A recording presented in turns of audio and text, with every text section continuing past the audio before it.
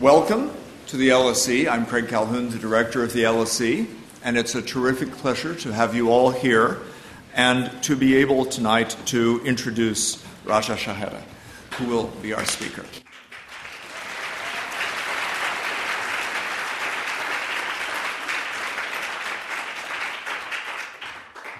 Raja, I think they've read some of your work already. I hope so. We are pleased that this is the opening night of LSE's Literary Festival, the Space for Thought Literary Festival, 7th iteration. It's taking place all week with the theme of foundations. We'll be exploring the foundations of knowledge, of society, identity, and literature, as well as those of the LSE itself in our 120th year.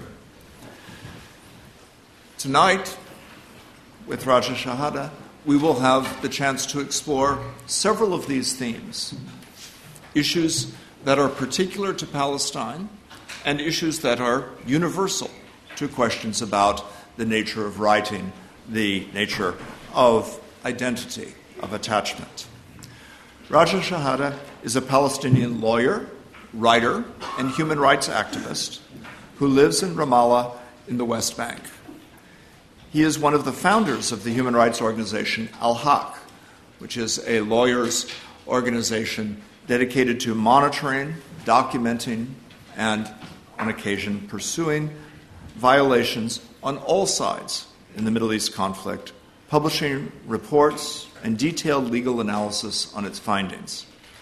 He is also an affiliate of the International Commission of Jurists, and I think most important for us tonight, he's a wonderful writer. His acclaimed books, which chronicle the history of his family and his homeland, include Strangers in the House, A Rift in Time, Occupation Diaries, and Palestinian Walks. The last of these was winner of the Orwell Prize in 2008, and I think that in his introduction, Raja will say a little bit about it and connect it to the new work. We're delighted to have Raja here for the first night of the Literary Festival to discuss his new book, Language of War, Language of Peace, Palestine, Israel, and the Search for Justice, which explores the politics of language and the language of politics in the Israeli-Palestinian conflict, but also, more generally, place and the foundations of identity. And this is a theme, as we've said, that will be touched on repeatedly. For Twitter users in the audience, the hashtag for today's event is #LSELitFest. I would ask you to please put your phones on silent so as not to disrupt the event. The event is being recorded and will hopefully be made available as a podcast, subject to the absence of technical difficulties. The nature of the program will be that Raja will speak first about his work and in the speech lead to reading from the new book, which has just been published today. I will then join him in conversation with a few questions, and we will open to all of you for more questions. I would be delighted afterwards if you can join us for a drinks reception, which is being held outside the venue, and Raja will be signing copies of his books. And not only the new book, but others are for sale at the bookstall outside. But now, with no more ado, Raja Shahada. Raja.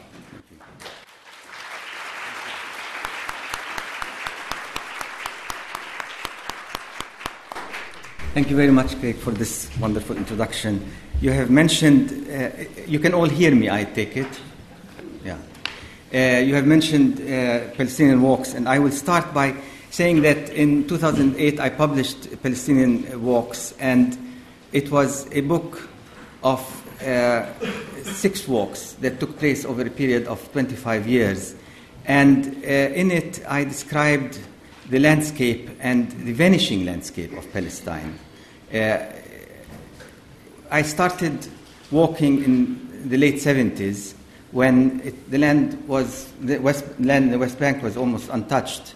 And in the course of years, the Jewish settlements in the territory began, and the changes that occurred were rather dramatic, and the land was vanishing. And I was able to close my eyes and imagine how it was in the beginning before this destruction took place.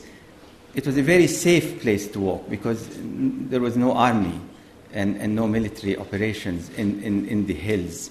And that had changed completely by the end of the 80s, early 90s, when the settlements took root. And a process that had happened in the Palestine that became Israel in 1948 was repeated, whereby the names of wadis and hills and sites were changed. And I think the process was one that had been described by Ariel Sharon in the early 80s when he said, we want to sear in the consciousness of the Palestinians a new geography. And what I was trying to preserve in words was the geography of the land as I knew it before my memories collapsed and the land changed and in some parts became unrecognizable. After that, I did another book in which I had a greater arena, and it was called Rift in Time, and it was about, I followed the path of my great-great-uncle who had escaped during the First World War, Ottoman persecution. He was being sought after, and if he had been apprehended, he would have been hanged like many Palestinian leaders at that time. And so he escaped for 3 years, mainly in the Galilee, crossing the River Jordan into the eastern bank, and then Damascus, where he was put on trial after he gave himself up 3 years later. And then I also went to Lebanon, where he was born. And so I followed his path from Lebanon to Haifa, where he was living, to the Galilee, where he escaped, and so forth, and tried to describe how the land, before it was cut into states, how it was experienced by him, because he also wrote a memoir of this journey of his, and how it has become in the modern times. And then I was asked in 2013 to give the memorial lecture for the 10th memorial lecture in memory of Edward Said, who was a friend and who has done so much for the cause of justice and for Palestine and for critical theory and culture. And when I was asked to give the lecture first in New York at Columbia, I thought that I will work on the issues that were important for Edward, which were politics, language, culture. And then, of course, my interest in the law, I would also add the legal aspects. And so I worked on the lecture. And from the beginning, I had decided I wanted to expand it into a book. And I thought, after I finished the lecture, first in New York and then in London, I thought that it would be an easy book to write, because also a hopeful one, because the negotiations were starting, which the American State Department was behind, and they said in 9 months we're going to bring the conflict to an end in Palestine. And I was hopeful, but I was the only one hopeful. And I even bet with my wife for $1 million that he will succeed. Because to me it was impossible that the Secretary of State of the most powerful country in the world would spend so much time for nothing. I couldn't believe it. And my wife, who's wiser, said, you wait and see. And of course, I lost the £1 million and was impoverished. And it turned out that he ended. And I'd just like to read very briefly how he declared the end of the 9 months negotiations. At the end of the 9 months, on 8 April, by which time nothing had been achieved, the Secretary of State of the world's greatest superpower told the Senate Foreign Affairs Committee that Israel was refusing to release the last group of Palestinian prisoners it had promised to release at the start of the talks. Quote, and so, he said, Day 1 went by. Day 2 went by. Day 3 went by. And then in the afternoon, when they were about to maybe get there, 700 settlement units were announced in Jerusalem. And poof, that was sort of the moment we find ourselves where we are. So after all of that, just went up in the air and nothing happened. And so my hope of ending this book on a happy note was not to be realized. Not only that, but very bad times started to happen in the spring of 2014. Very distressing things were happening in 2014. And one of the most distressing, there was the abduction of the 3 young men, Israelis, who were then killed. And then there was the killing of somebody who was in a school near our house, whom I had seen his picture all the time, and so it was very close to home. But then there was the Muhammad Abu Khdeir abduction and burning alive. And that was more one of the most terrible experiences for me. And at the time, I wrote the following, which I would like to read.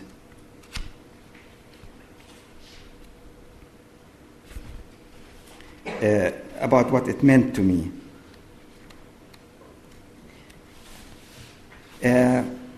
I wrote at the time, it was intended to communicate a message that goes something like this.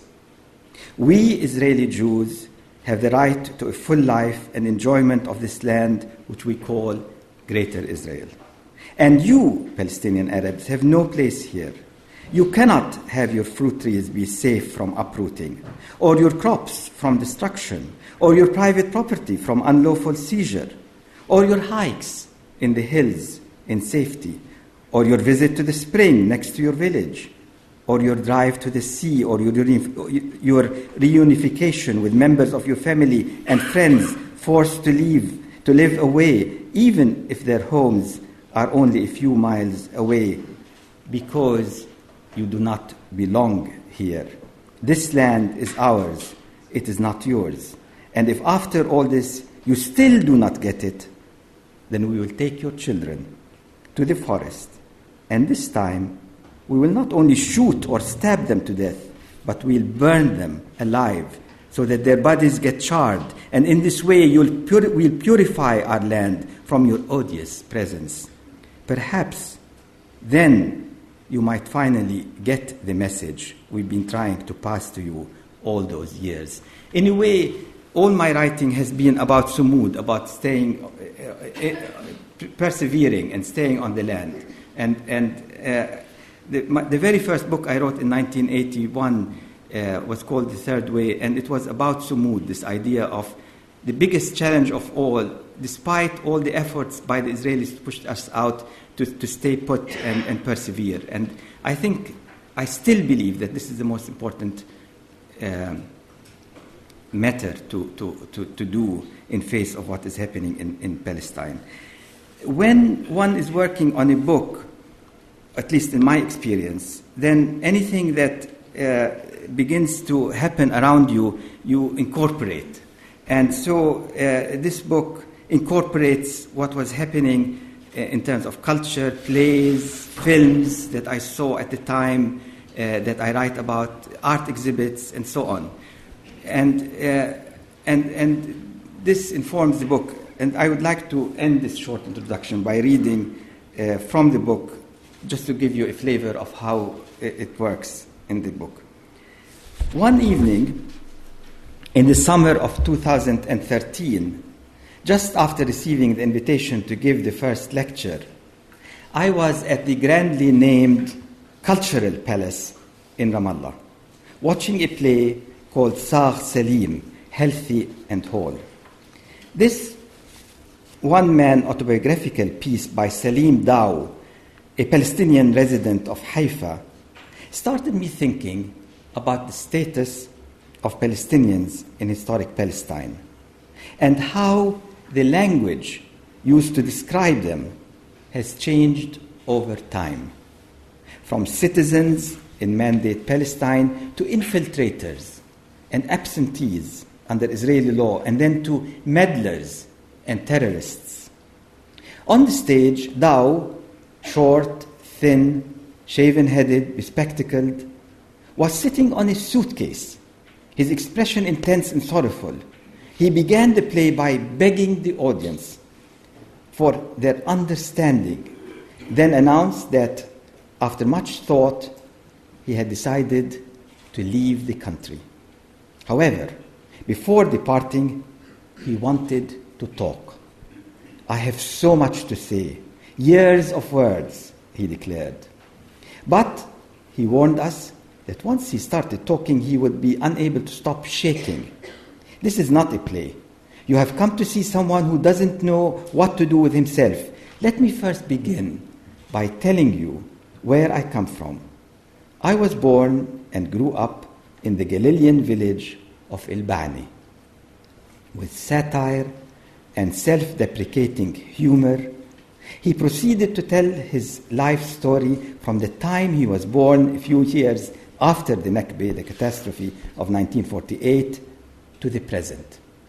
He mused on how, as a child, he could not understand why neighbors from the village who had managed to return home after their expulsion in the months of active war during the 1948 were described as mutasallilin, infiltrators. As he spoke the word, his face assumed an expression of perplexity, sadness, resilience, and weary endurance. He was almost in tears as he asked, "These were neighbors, their homes in the village. So how did they become outlaws who could only be mentioned in whispers?" The forlorn yet obdurate expression on Salim's face as he hesitantly, almost guiltily, uttered the word infiltrators was one that I immediately recognized as quintessentially Palestinian. It continued to haunt me after the performance, and I was still thinking of it a few days later as I drove down to the Jordan Valley through the lunar hills between Jerusalem and Jericho. I passed many signposts for recently built Jewish settlements served by roads that we Palestinians cannot use. How odd, having separate roads for different ethnic groups, as well as different categories of land where different rules apply. And yet, as I drove along, I was fully aware of where I could and could not go, automatically taking the circuitous routes that confound the geography of the region. It was Salim Daw's play that alerted me to what I was doing. As I drove, I wondered how many more terms and behaviors I have unwittingly adopted, and to what extent I have made the language of occupation and defeat my own. I've become accustomed to so much, I've almost forgotten that I used to take the pleasant, narrow road that runs through the soft hills leading to the attractive village of Betin, north of Ramallah. I have not visited Betin for over 15 years, but I remember that landmark house near the pine tree that one saw on first entering the village. This road is now reserved solely for privileged VIPs with cards issued by Israel as well as foreign dignitaries visiting Palestinian officials in Ramallah. We have stopped calling it the Betin Road and now refer to it as the DCO, District Coordination Office Road. Just as I've become used to the new network of roads, so I've become used to the language of occupation and oppression that determines our small world, to the extent that I've stopped thinking about it.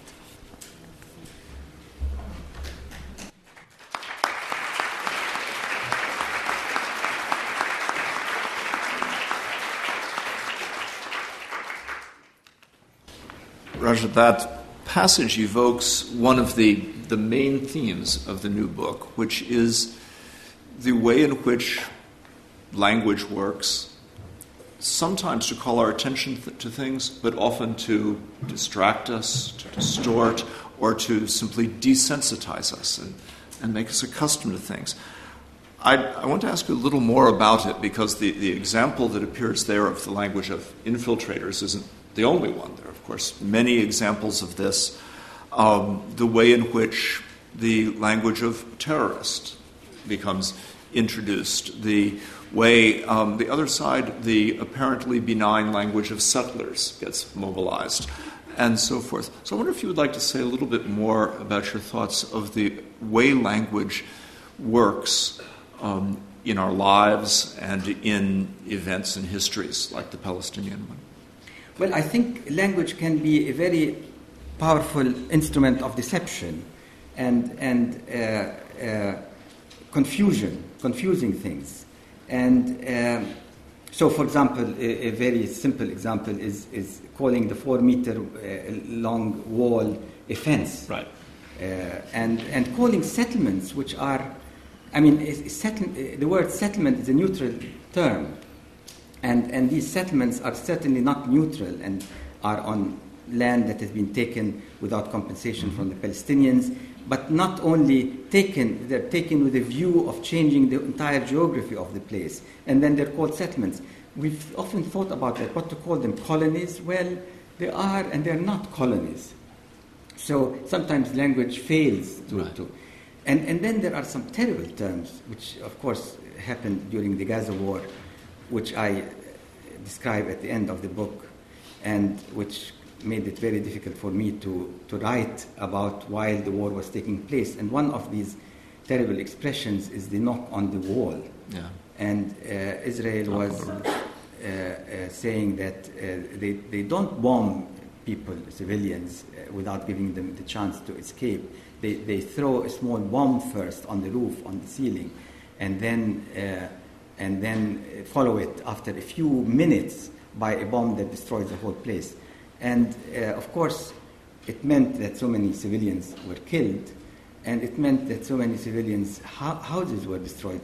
And of course, one might not realize that the destruction of a house, I mean, a building can always be repaired or rebuilt. But when people have to vacate so quickly without the chance to take some things, it means their whole life is destroyed. Yes. Because I don't know how many of you have realized that in such a case, you leave your house without taking any of the documents. And the documents means birth certificate, certificates of marriage, of land ownership. And so you're completely, you're naked, you're destroyed. You can't travel to many places because many places require a birth certificate and you don't have one to show. And they require the original one, and you've lost it in the course. We have one woman friend in Ramallah who's a very bright woman, but she now has sciatica because she carries always, when she leaves the house, her purse. And her purse has all the documents that she might need if she is not allowed to return to her house. So the purse is very heavy and is causing her physical problems. But she insists on never leaving without carrying all, and the keys, and the documents, everything that she might need. She's one extreme case. I haven't thought of doing that yet. but I think it's a telling case. Well, and you write several times in the book about the way in which everyday life is just dislocated and disrupted and living with fear, including not just fear of death, but just fear of this kind of disruption and dislocation is powerful. But one of the things that struck me was that you write with extraordinary beauty of extraordinary sadness. And that I want to ask you about that as a writer, so that the prose is beautiful, that sometimes the objects, as in your writing about the landscape of Palestine, are beautiful, and you write with beauty. And yet the sadness is pervasive. And so one story of language is the way in which it hides and distorts, but another is somehow the way it discloses and expresses for you. What is your view on being a writer and writing at once beautifully and of so much sadness? Well, I think the most important thing about writing is communication. And I consistently do not choose the worst cases to write about. I write about what I can communicate, what I felt personally, because it had some resonance to me or touched me in some way, and what the reader can take. If I write too many dreadful things and then read what I've written, I realize that even I can't take it. And how would the poor reader be able to take it? And then I also, in Palestinian Walks in particular, it was very important to preserve in words the lost beauty of the hills, because I realized that so many people's images of Palestine and what is taking place there and is always of dark images and bombings and terrible occurrences. And very few people realize that there is beauty there as well, and that beauty is being compromised. And so it was very important for me to write about the beauty and always to write as well as I can, because I owe it to the reader to write well. And I think also my way of writing is I've been keeping a diary since the beginning of the occupation, which means now over 4 years. And the diary is the place where I pour out my emotions. And without censoring, without thinking about it, I just put it down.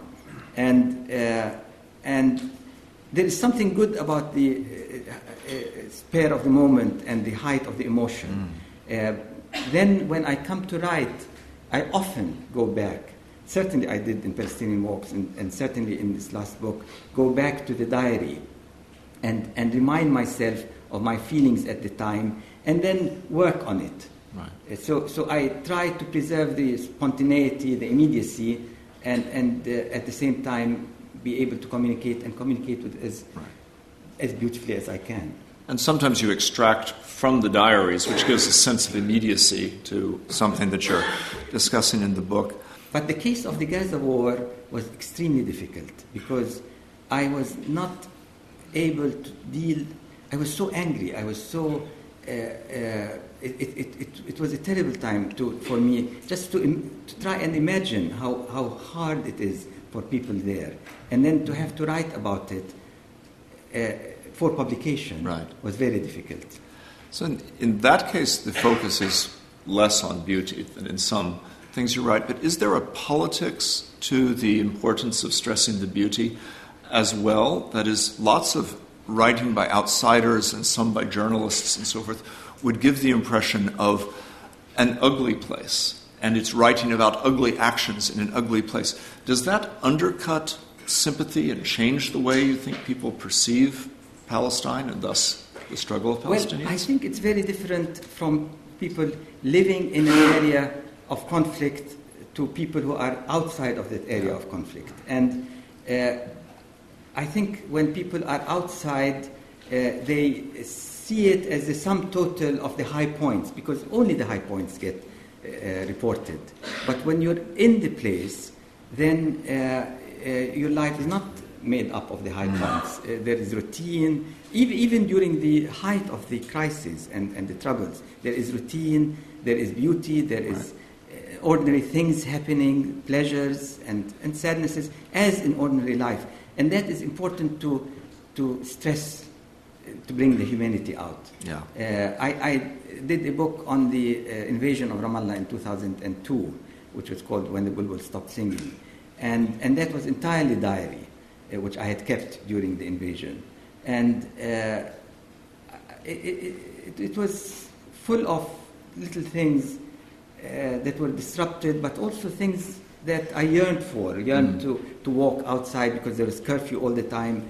And before I published this book, I thought, it's daring for me when I didn't suffer as much as so many other people have suffered to publish this book, which is mild in a way.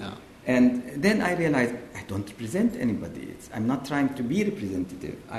I'm just speaking about my own things. And now I'm glad I did, because it gives a sense of what happened then, which is not representative, Sure. but it is a sense.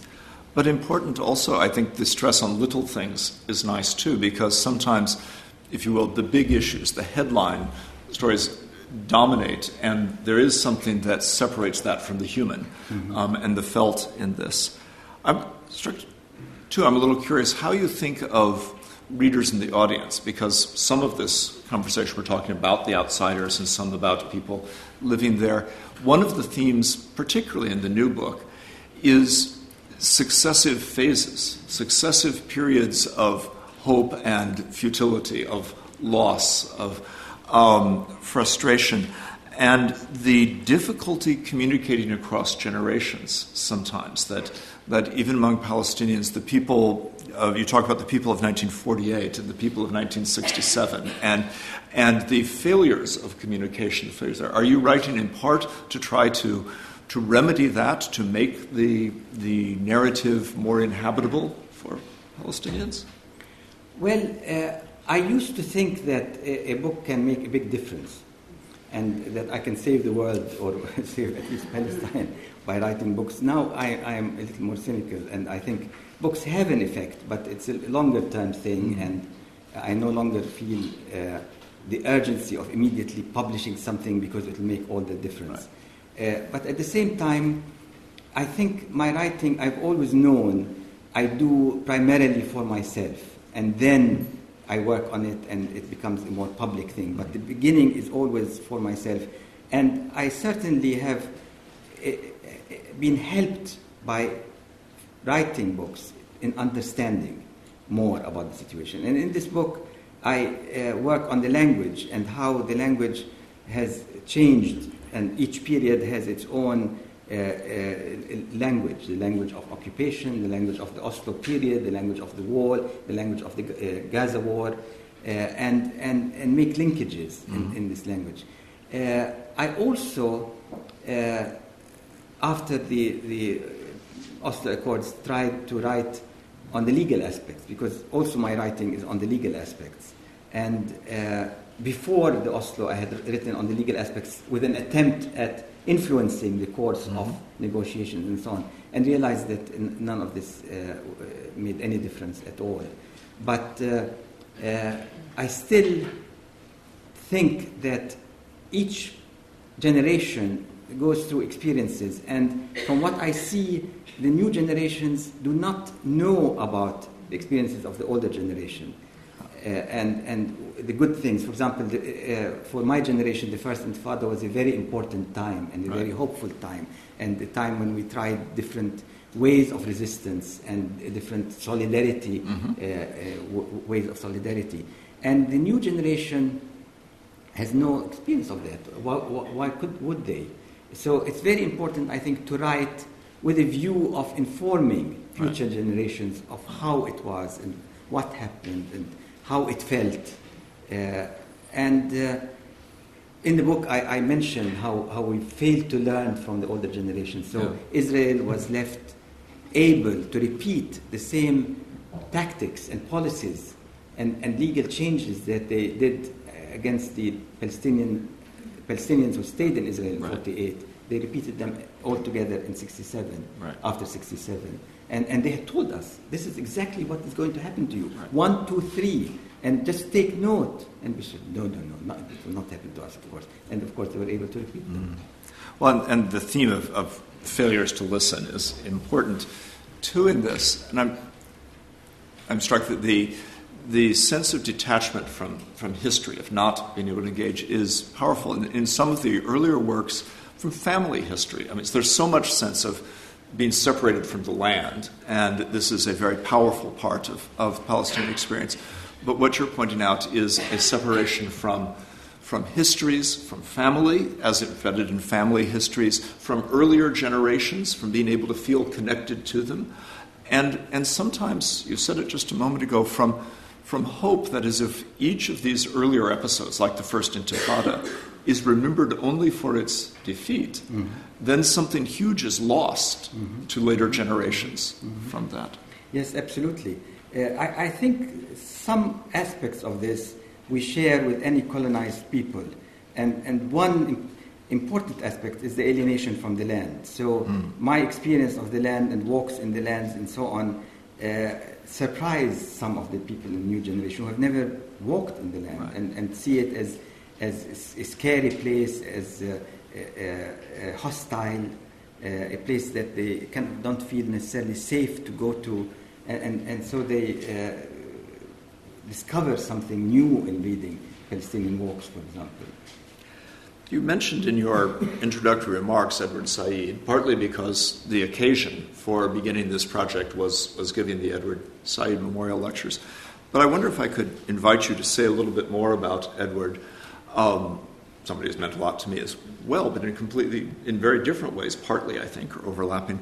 But the Edward as a writer, and Edward as an intellectual, and Edward as an activist, in a sense, in this distance, what is the importance of Edward Said for you? I think it's a huge importance because there have been other intellectuals, and there are other intellectuals who are Palestinian, and yet Edward was a very particular and special intellectual who had reached the height of his career as a cultural critic and as a professor at Columbia, and had lived most of his life away from Palestine, and yet felt entirely Palestinian, and explored why and what it means to be a Palestinian, and criticized both sides, and was very critical of the Palestinians as well, and managed to convey the Palestinian message and the humanity of the Palestinian cause to a wide audience, more so than any other Palestinian intellectual has been able to do. So he was extremely important. And it's too bad that the best people die so young. I don't know why. God is not on our side. No, there are lots of evidences here about that are yes. hard. You say at one point near the end of the book that children and poets should be trusted more than politicians. Say a little more. Yes. I think there's some sympathy. Politicians are not to be trusted at all. That's for sure. I don't think anybody here will disagree with this. And it's really poets and children that give one hope. But at the end of the book, after going through all the difficulties that I describe through the various periods and sometimes the hope, I end up with saying that it's futile any longer to wait for governments to change. And I think the hope is with people working to help the cause of justice in Palestine, Israel, through the BDS, the boycott, divestment and sanctions policy. And also the people who are not caught in the present and do not have the imagination to imagine how different it can be. The whole region only 100 years ago was unfragmented under the Ottoman Empire. Not that the Ottoman Empire was a great time, but it was a time when there was no sense of borders. In the case of the Rift in Time and my great-great-uncle Najib Nassar, who was running away from the Ottoman police, he had no hesitation or no problem in riding his horse and crossing the Jordan River from the Galilee to the East Bank and hiding in the wilderness of the Jordanian side without visas, without showing crossing any border, and coming from Lebanon, where he was born, across to Haifa, where he lived, and going. All the land was open. There was no sense of it as fragmented as it is today. And when I don't know how many of you are familiar with the area, but there are no natural borders between Israel and South Lebanon or Israel and Jordan. I mean, between Israel, the West Bank, and Jordan is a river. It's so-called river, but it's really hardly a river. It's almost like a creek. and it dries up at the end of the summer very often. So it's not a natural border by any stretch of the imagination. And eventually, we will leave these fragmentations, and all the people in the Middle East region, east of the Mediterranean, would have to find a way to have new relationships and live together. And that's where the hope lies, and that's what the imagination should always think about, not about the present and be confined to the present. So I agree with this, and I think it's often hard for people to escape from thinking the present is just natural. For example, people grow up looking at maps, they have these sharp lines dividing countries and so forth, and yet that seems to be just the way the world is. And so history is one tool for helping people realize that some of those things that seem natural are arbitrary and could be different. And you seem to be pointing, with the reference to children and poets, to imagination and to a willingness to simply speak the truth. The politicians, it seems to me, who are not to be trusted are nonetheless, in your account, extremely predictable. Mm-hmm. And they can be anticipated in some sense. They just shouldn't be trusted, because it's not what they say, it's what they will always do. That is so powerful. But I thought the juxtaposition of imagination and history was one of the things or two of the things that were giving you hope in some sense of this. Is that right? Absolutely. And I have. This is the source of hope, because ultimately, all the region is made of states that have been created after the Sykes-Picot Agreement. And they're artificial states. And all of them cannot survive without a subsidy from either America or Europe or both. Yeah. Or both. All of them, including Israel, by the way, which takes $3 billion every year. Takes by far the largest subsidy. Yeah. So that cannot continue to be the case forever. It has to come to an end, and the sooner it comes to an end, the better for all of us, and for Europe, which is suffering from the conflict in the region. Right. So a key point is that what seems to be simply the status quo is, in fact, an unsustainable pattern.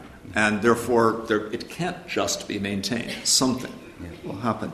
Can you, with that, and with a warning that I'm about to invite the audience to ask their questions, to them, one last question is to ask if you want to say a few words about your next project, the new book, which seems in some ways, to at least in its title, relate to this theme of the arbitrariness of these boundaries and borders. Well, the book that I'm working on now is going to be called Crossings, and it's going to be a number of crossings that I've done over the years from Palestinian territories into Israel. And the first crossing was as a virtual crossing when I was about 5 years old and interested in collecting stamps, and an uncle of mine who was living in the Gulf and working under terrible conditions in Kuwait at that time, without air conditioning and all of that. He was a stamp collector, and he would show me his stamp collection. And amongst his stamps, which he hid very carefully, were stamps of Israel. Because Israel at that time we shouldn't speak the word or know anything about it. And it was the first time that I saw the word Israel and Hebrew writing, and it was very mysterious for me. And so that was my first crossing into Israel. And then after 1967, we went to visit my parents' home in Jaffa. And then there were several visits to Jaffa that I made over the years, which I want to describe, and describe the various crossings over the 44 years of occupation, and the changes that occurred in my attitude and in the places that I've crossed to see, and through that describe the evolution of the relationship between the two sides and the changing consciousness that I've had in the course of this, and my feeling about the land as well. Wonderful. So this is going to be something exciting to look forward to, the new book, for everyone who's appreciated this one. But there is a new book today launched, which most of you won't have had a chance to read, which I highly recommend to you at this point, Language of War, Language of Peace. Now let me invite your questions for Raja, and shall I take a couple at a time? Would that be good? Like. Or do you want? Okay. Let's take them in pairs. So first, somebody on the aisle about halfway up.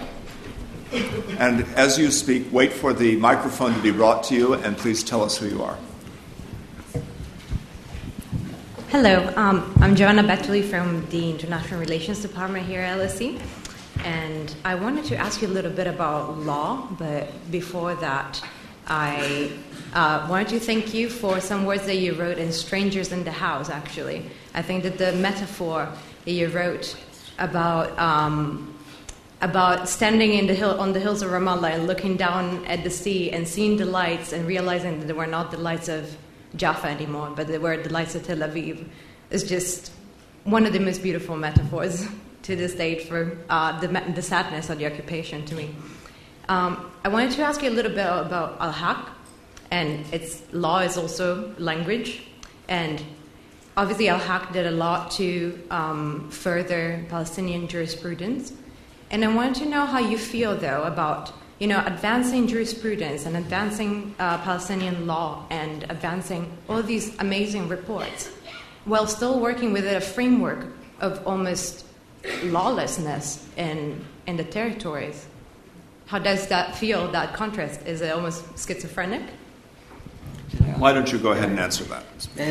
I want to correct your misconception. It's not as lawless in the West Bank as it's thought. The work of al-Haq was following the changes in the law of the occupation. And the occupation, which violates in many ways international law, was very legalistic. And except for the fact that it was legalistic, I think it would not have been able to achieve the tremendous project of the settlements, because in a short period of time they were able to settle a huge number of people, which requires legal foundations. And so it was very legalistic. And one of the attempts that al-Haq was trying to do was to keep up with these changes and hopefully influence the outside leadership when it comes to the point of negotiating with Israel. In fact, that aspect of our work was nil, because we had no influence whatsoever on the... And when it came to the negotiations, the PLO unfortunately fell entirely in the Israeli trap. And so there was a period before and after Oslo. Before Oslo, we were working towards ending the occupation. It was very clear that it was an occupation. Nobody argued that it was an occupation. After the Oslo, things became more blurred, certainly in the perception of the outside world. And the Oslo confined and made a new frame in which the Palestinians were put. And it made it very difficult to work out of that frame and go back to the normal work that we were doing. But there was in the beginning, in the first few years, there was lawlessness. And then the Palestinian Authority managed to put an end to it. And there is now lawfulness, but entirely within the framework of Israel, with coordination on security, so-called security, with Israel. So for a long time, for example, the prohibition on expanding to what is called Area C, which is 60% of the West Bank, was followed, and nobody dared go against it. Now there are attempts at going into some of the Area C, but the framework was set by the Oslo. And in this book, I tried very much to speak about the Oslo and what it did, and how the legal narrative of the Israelis, which was translated into military orders, thousands of military orders, was preserved and consolidated with the Oslo. I'm so passionate and so into writing about the Oslo that I had to be stopped. My editor at Profile said, "You can't keep on going about the Oslo." And so I had to cut. And maybe it was good, because otherwise the book would have been very boring. But it's an important story. Other questions here? There's something about the 6th row there. Yeah, just wait for the microphone here to be passed to you. I have a brief anecdote, and I would like your comment. In October 2013, I was in the neighborhood of Nazareth, and we went to the Jewish settlement of Tzipora, which is on the other side of what used to be Saforia.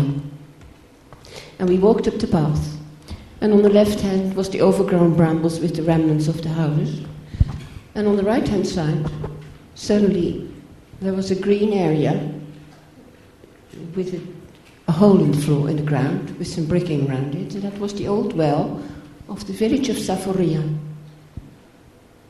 And we sat down and looked at it, and a car came up the track, and out came a Palestinian and his son who had brought their car. And they said, "We've come to wash the car, and we want to do it in our well." So we asked him a little bit about, was he one of many of the old villagers, and where were they? And he said, "We come here quite often, and we celebrate the old village." That incident has stayed with me, and it gives me the feeling that it is within the memory of Palestinians to retain their history and their culture. And I would like to hear more of that. I'm really grateful for your work. Yes, well, actually, Safaria features in this book because the poet Muhammad Taha is from Safaria, and he was one of the Palestinians who stayed in Palestine that became Israel, and stayed in Nazareth, away from, as you know, it's very close by, and all he was deprived of everything, and he became a very good poet, and I use his poem here, and maybe I should read it to you. This land denies us, cheats and betrays us. We're too much for it. It grumbles about us, detests us. Its newcomers, sailors and usurpers uproot the backyard gardens, burying the trees. They keep us from looking too long at the anemone blossom and cyclamen, and won't allow us to touch the herbs and wild artichoke and chicory. Unfortunately, however you look at it, unless the Israelis come to terms with what happened in 1948 and recognize the Nakba and what it meant to the Palestinians, there can be no peace. And more unfortunately is that we're not getting any closer to that point at all. Next question. Gentleman in the green tie over here.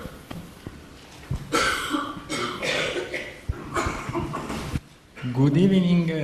My name is Marco Longobardo. I'm an international lawyer. So also my question will be about international law. I read in the past your book about the Oslo Accords. I read the comments of Edward Said. I share your opinion on the Accords.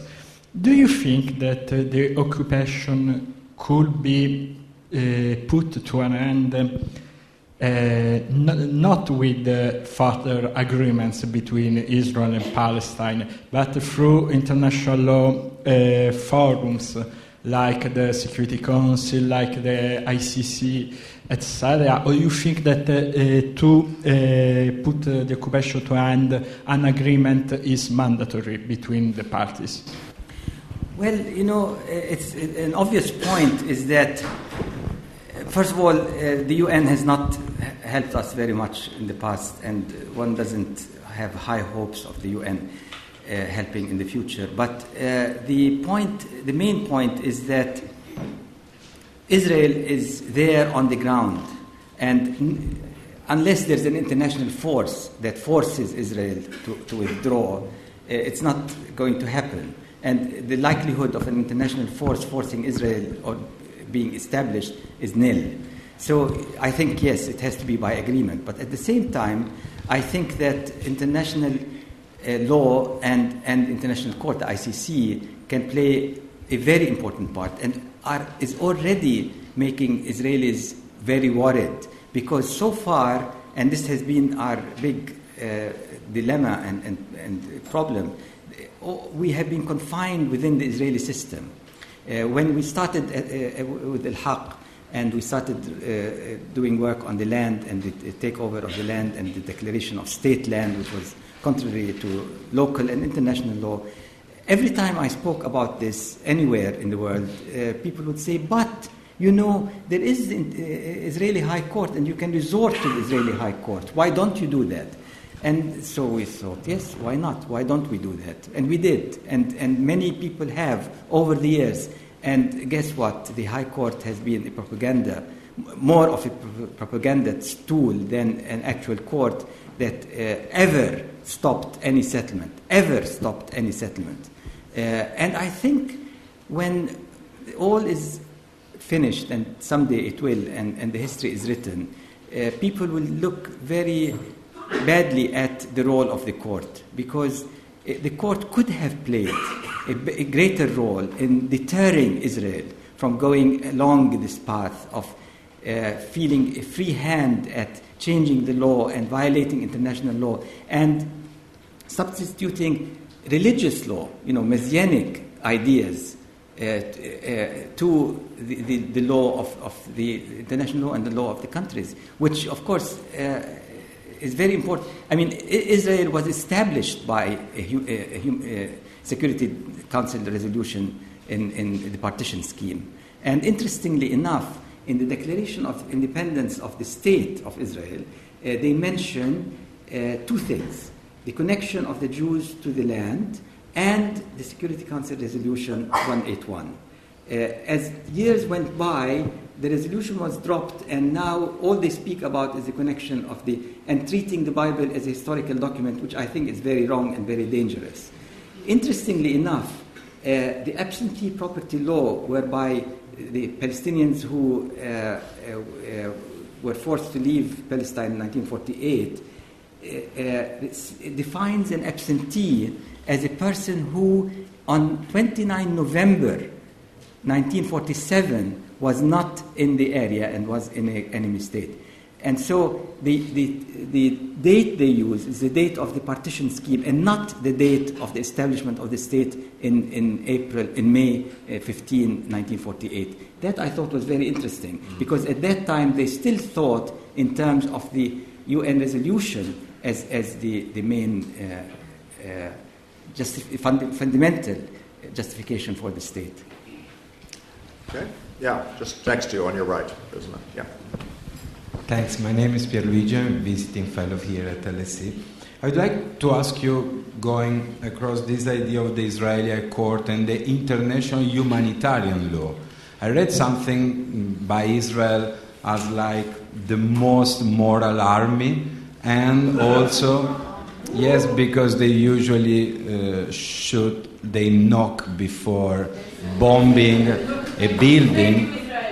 And also, they are applying what they call the humanitarian minimum in Gaza, which means something which is strategic, but is also accepted by the international humanitarian law, which means just to calibrate the level of electricity, current, calories to the minimum to govern people by reducing them to the limit of bare life in Gaza.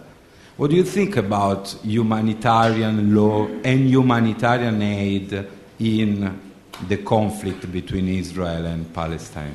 Well, I think the main thing is the argument which most of the countries of the world accept, which is that Gaza is still under occupation, and the Israeli position that it's no longer under occupation. So it makes a big difference where you stand on the issue.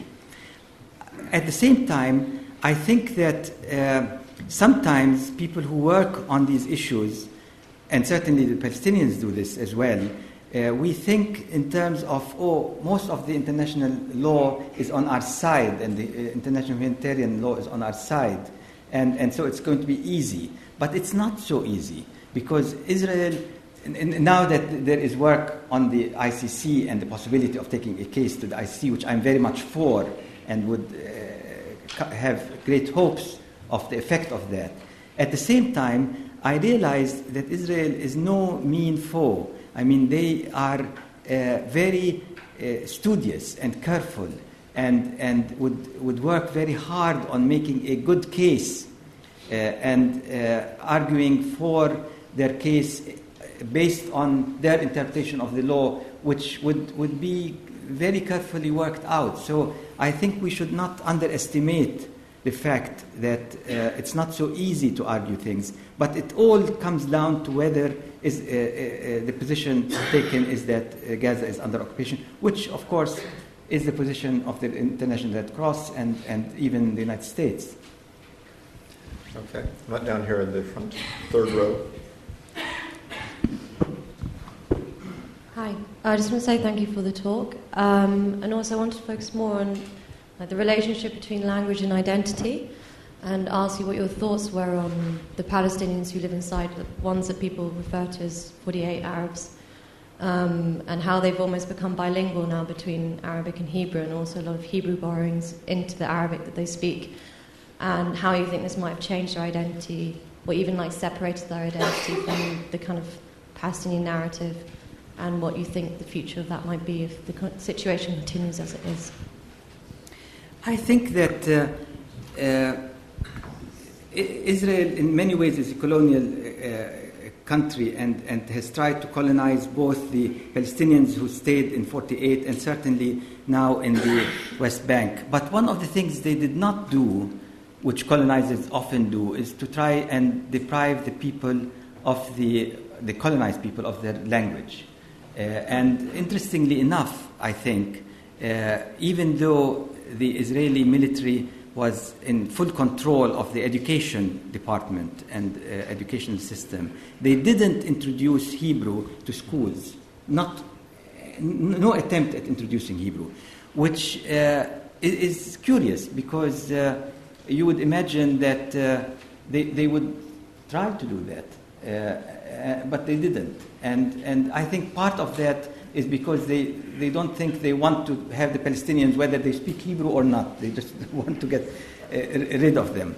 As to the identity of the Palestinians in Israel, I can't claim to be an expert on that because of the separation between us. But my own perception is that in the beginning, there was a lot of fear. And Salim Dow, in his play, speaks about how they, as a child, in his school, they used to celebrate the Independence Day of Israel.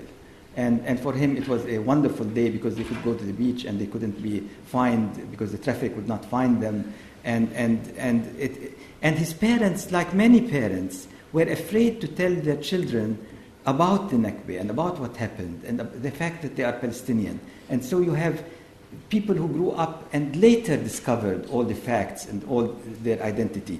But my perception is that as time went on, they become more Palestinian, partly because they're rejected by the Israeli society.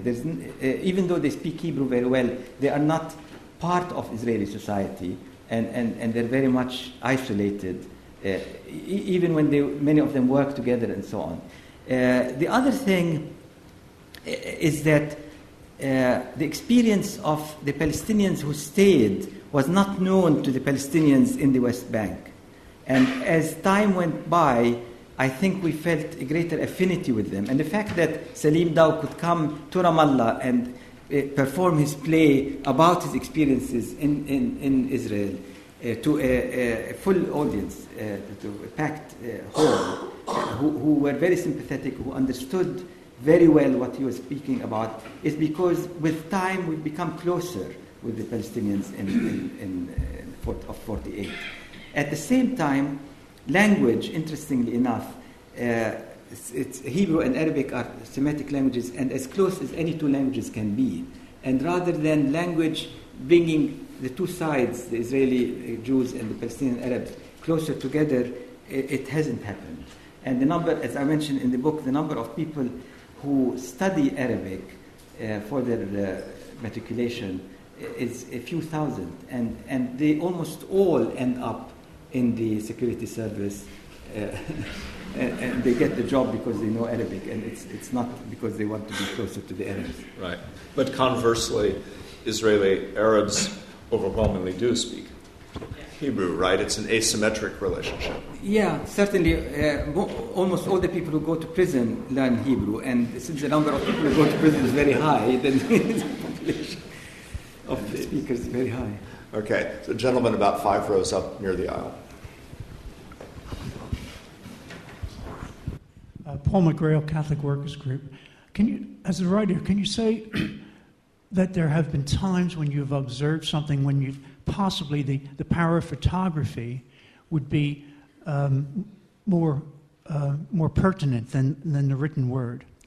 And secondly, can you say a few words as to your opinion as a writer on the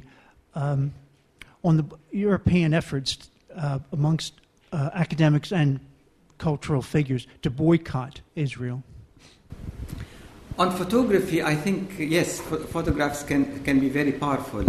And in some of my books, I've used photographs, but since I'm not a photographer and I try to paint in words, I concentrate on that. But I certainly agree that sometimes there are so many photographs which one cannot take out of their mind at all, because they're so powerful and they say it all in just within a small frame.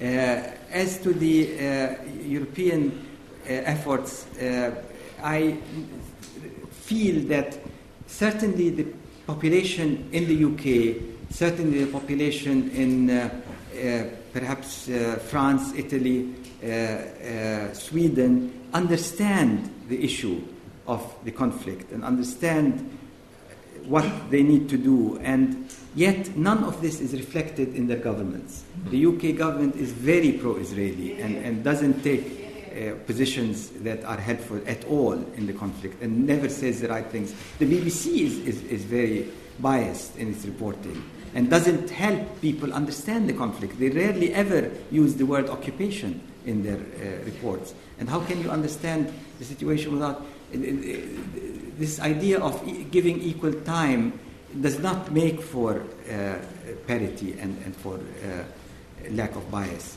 As to boycotts, well, I think that is our hope. That is really our hope, because if there is a strong movement, and a strong movement is developing to boycott Israel and Israelis, they will come to realize that they cannot continue with the policy of oppressing 3 million, 5 million Palestinians in the occupied territories and in Gaza, and making of Gaza a large prison, and get away with it.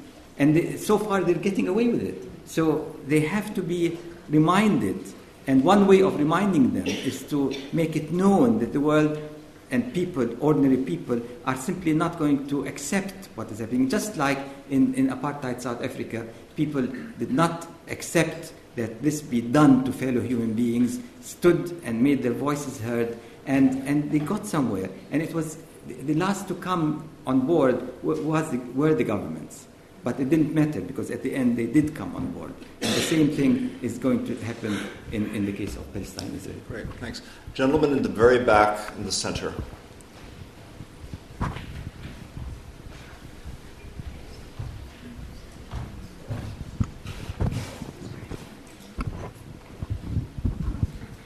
Thank you. My name is Alim. I had a great privilege of visiting Palestine and Israel early this year.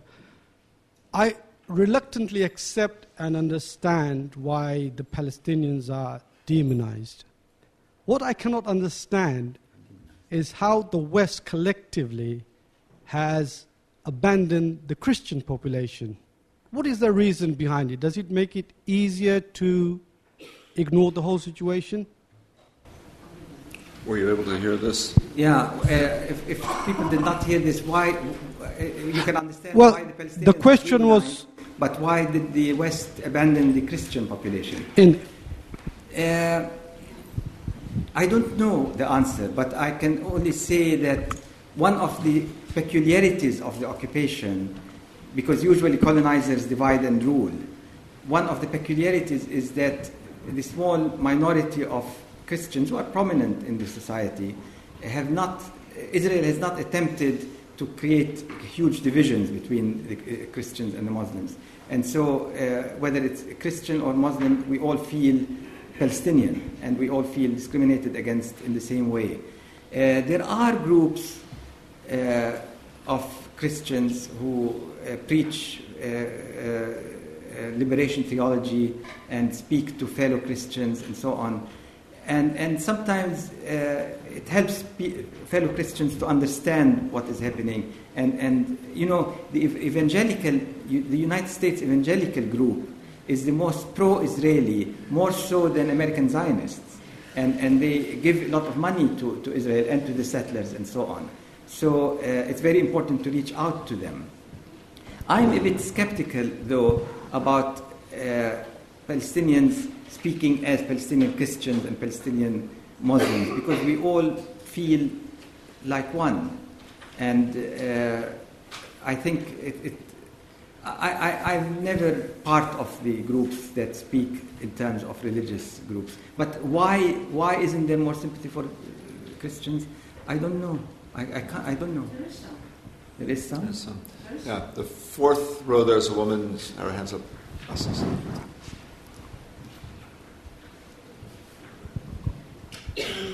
Yeah, Israel has a set of laws about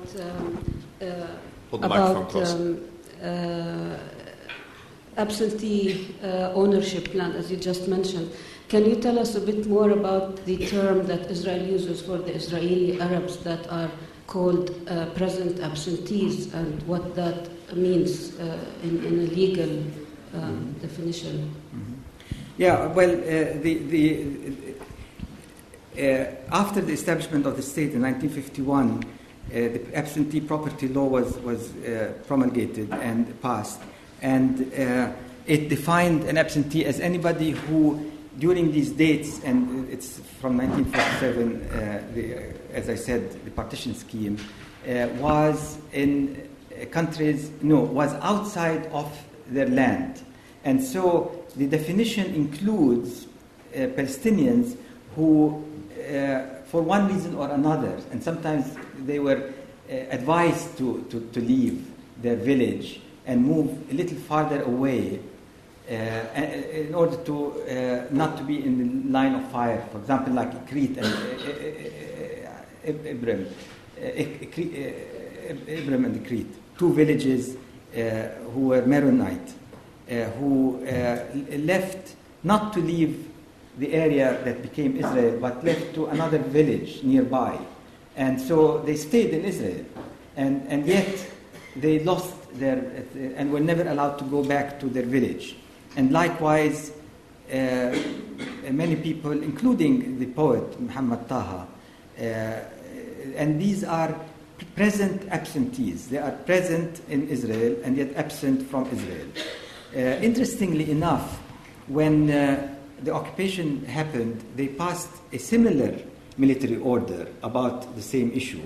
The only change in the definition of the absentee was that whereas in the first case, the law in Israel said an absentee was in one of the enemy states, and they mentioned the enemy states, or away from their village. In the case of the West Bank, they said outside, and they didn't say where. And so it meant that a Palestinian who was in the United States was also considered an absentee. So, and including, there are present absentees also in the West Bank, because people in East Jerusalem who have property in East Jerusalem and who grew up in East Jerusalem but moved to the West Bank are now denied their property in East Jerusalem. So they are present absentees because they are still in the occupied territories, and yet they are not allowed to have access to their property and are considered absentees under the Israeli law. The power of language again. Mike Cushman, their plaid shirt, about distance, yeah. Mike Cushman, I suppose, Jews for boycotting Israeli goods today. We talked about language in the courts, but as an activist, I'm more interested in public narratives and public language. And when I first started getting involved in Palestine, you couldn't talk about Palestine, and the only narrative was Arab terrorism. What I've seen over the last decade is the displacement in public discourse, not on the BBC, but in places that matter, of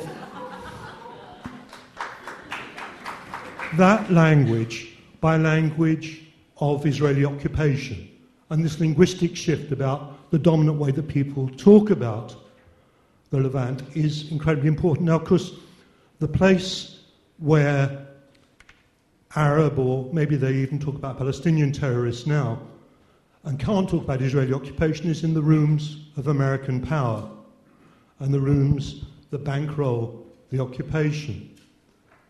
How do you think we can move the language of occupation and settlement from the streets into the rooms of power? And again, what role do you think the boycott, divestment, sanctions movement can play in affording that transition? I think it's very important to follow the media and make sure that the media doesn't contribute further to that process.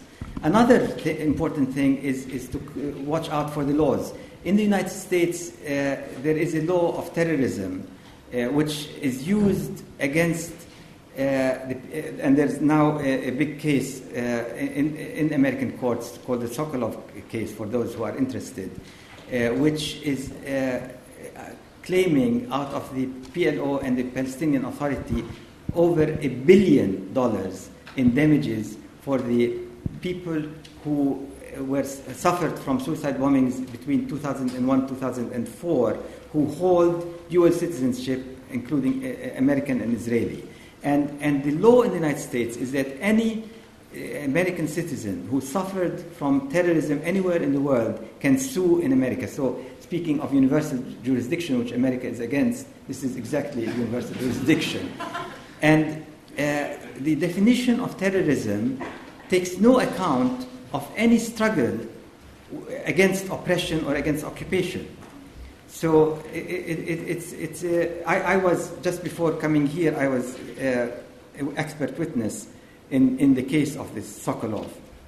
And I was attending the court and listening to the discussion and the arguments and the evidence that was presented. And it was all about terrorism. And of course, being an American court in Manhattan, the Palestinian side was not allowed to present any evidence against this, and explaining that all these cases happened in Israel, in Jerusalem, and the Palestinian Authority has no jurisdiction over Jerusalem and Israel, and so couldn't have prevented them. But the whole narrative in this court by jury, by the way, was on terrorism, and it's because of the American law. So I think it's important to deal with that aspect from that sense. And you asked about the boycott and sanctions. I think our greatest hope is in the boycotts and sanctions and divestment movement, and I really encourage all of you to be part of that movement. Okay. I see someone in a gray shirt just a little bit in front of you and on your right. Yeah. Gray jacket, rather. Thank you. My name is Howard Emanuel. I'm a lawyer. You've mentioned several times about the boycott and supporting the boycott. I just wonder whether you support extending the boycott to an academic boycott. And if so, perhaps you might like to take the opportunity to advocate that publicly to the director of LSE.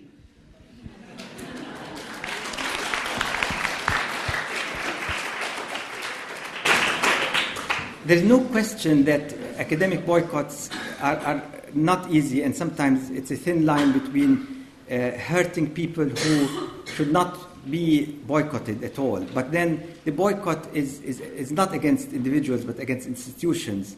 And the Israeli institutions of higher education collaborate and contribute to the occupation.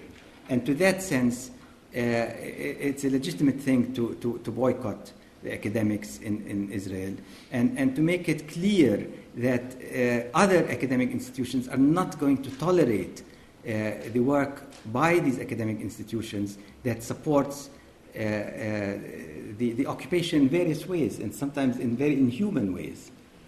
So, yes, I am for the boycott, an academic boycott. Consider advocacy accomplished. Next question. The very far back on the left here. Yeah, you.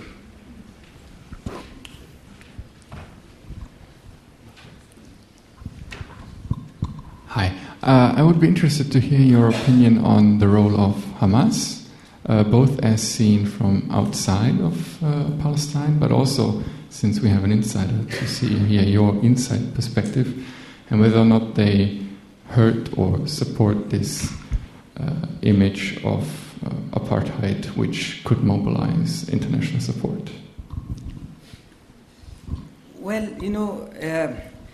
Hamas began in the late 80s, and the only question that I always asked is, how is it that Israel has not tried to create division in the Palestinian movement by having a rival group? And sure enough, in the late 80s, Hamas began, not created by Israel, I'm not suggesting that, but a curious thing was that whereas the PLO and all the factions of the PLO were proscribed organizations, and their name was mentioned specifically in the military orders, and anyone who was a member of the proscribed organization was taken to court and tried in court for being a member of a proscribed organization. Hamas did not make it to that list for a number of years. And whereas the money that was coming to the PLO, from the PLO to the West Bank, was stopped, Hamas money from whoever was funding Hamas at that time was not stopped. So in a way, Israel was not unhappy with the creation of Hamas. And then Hamas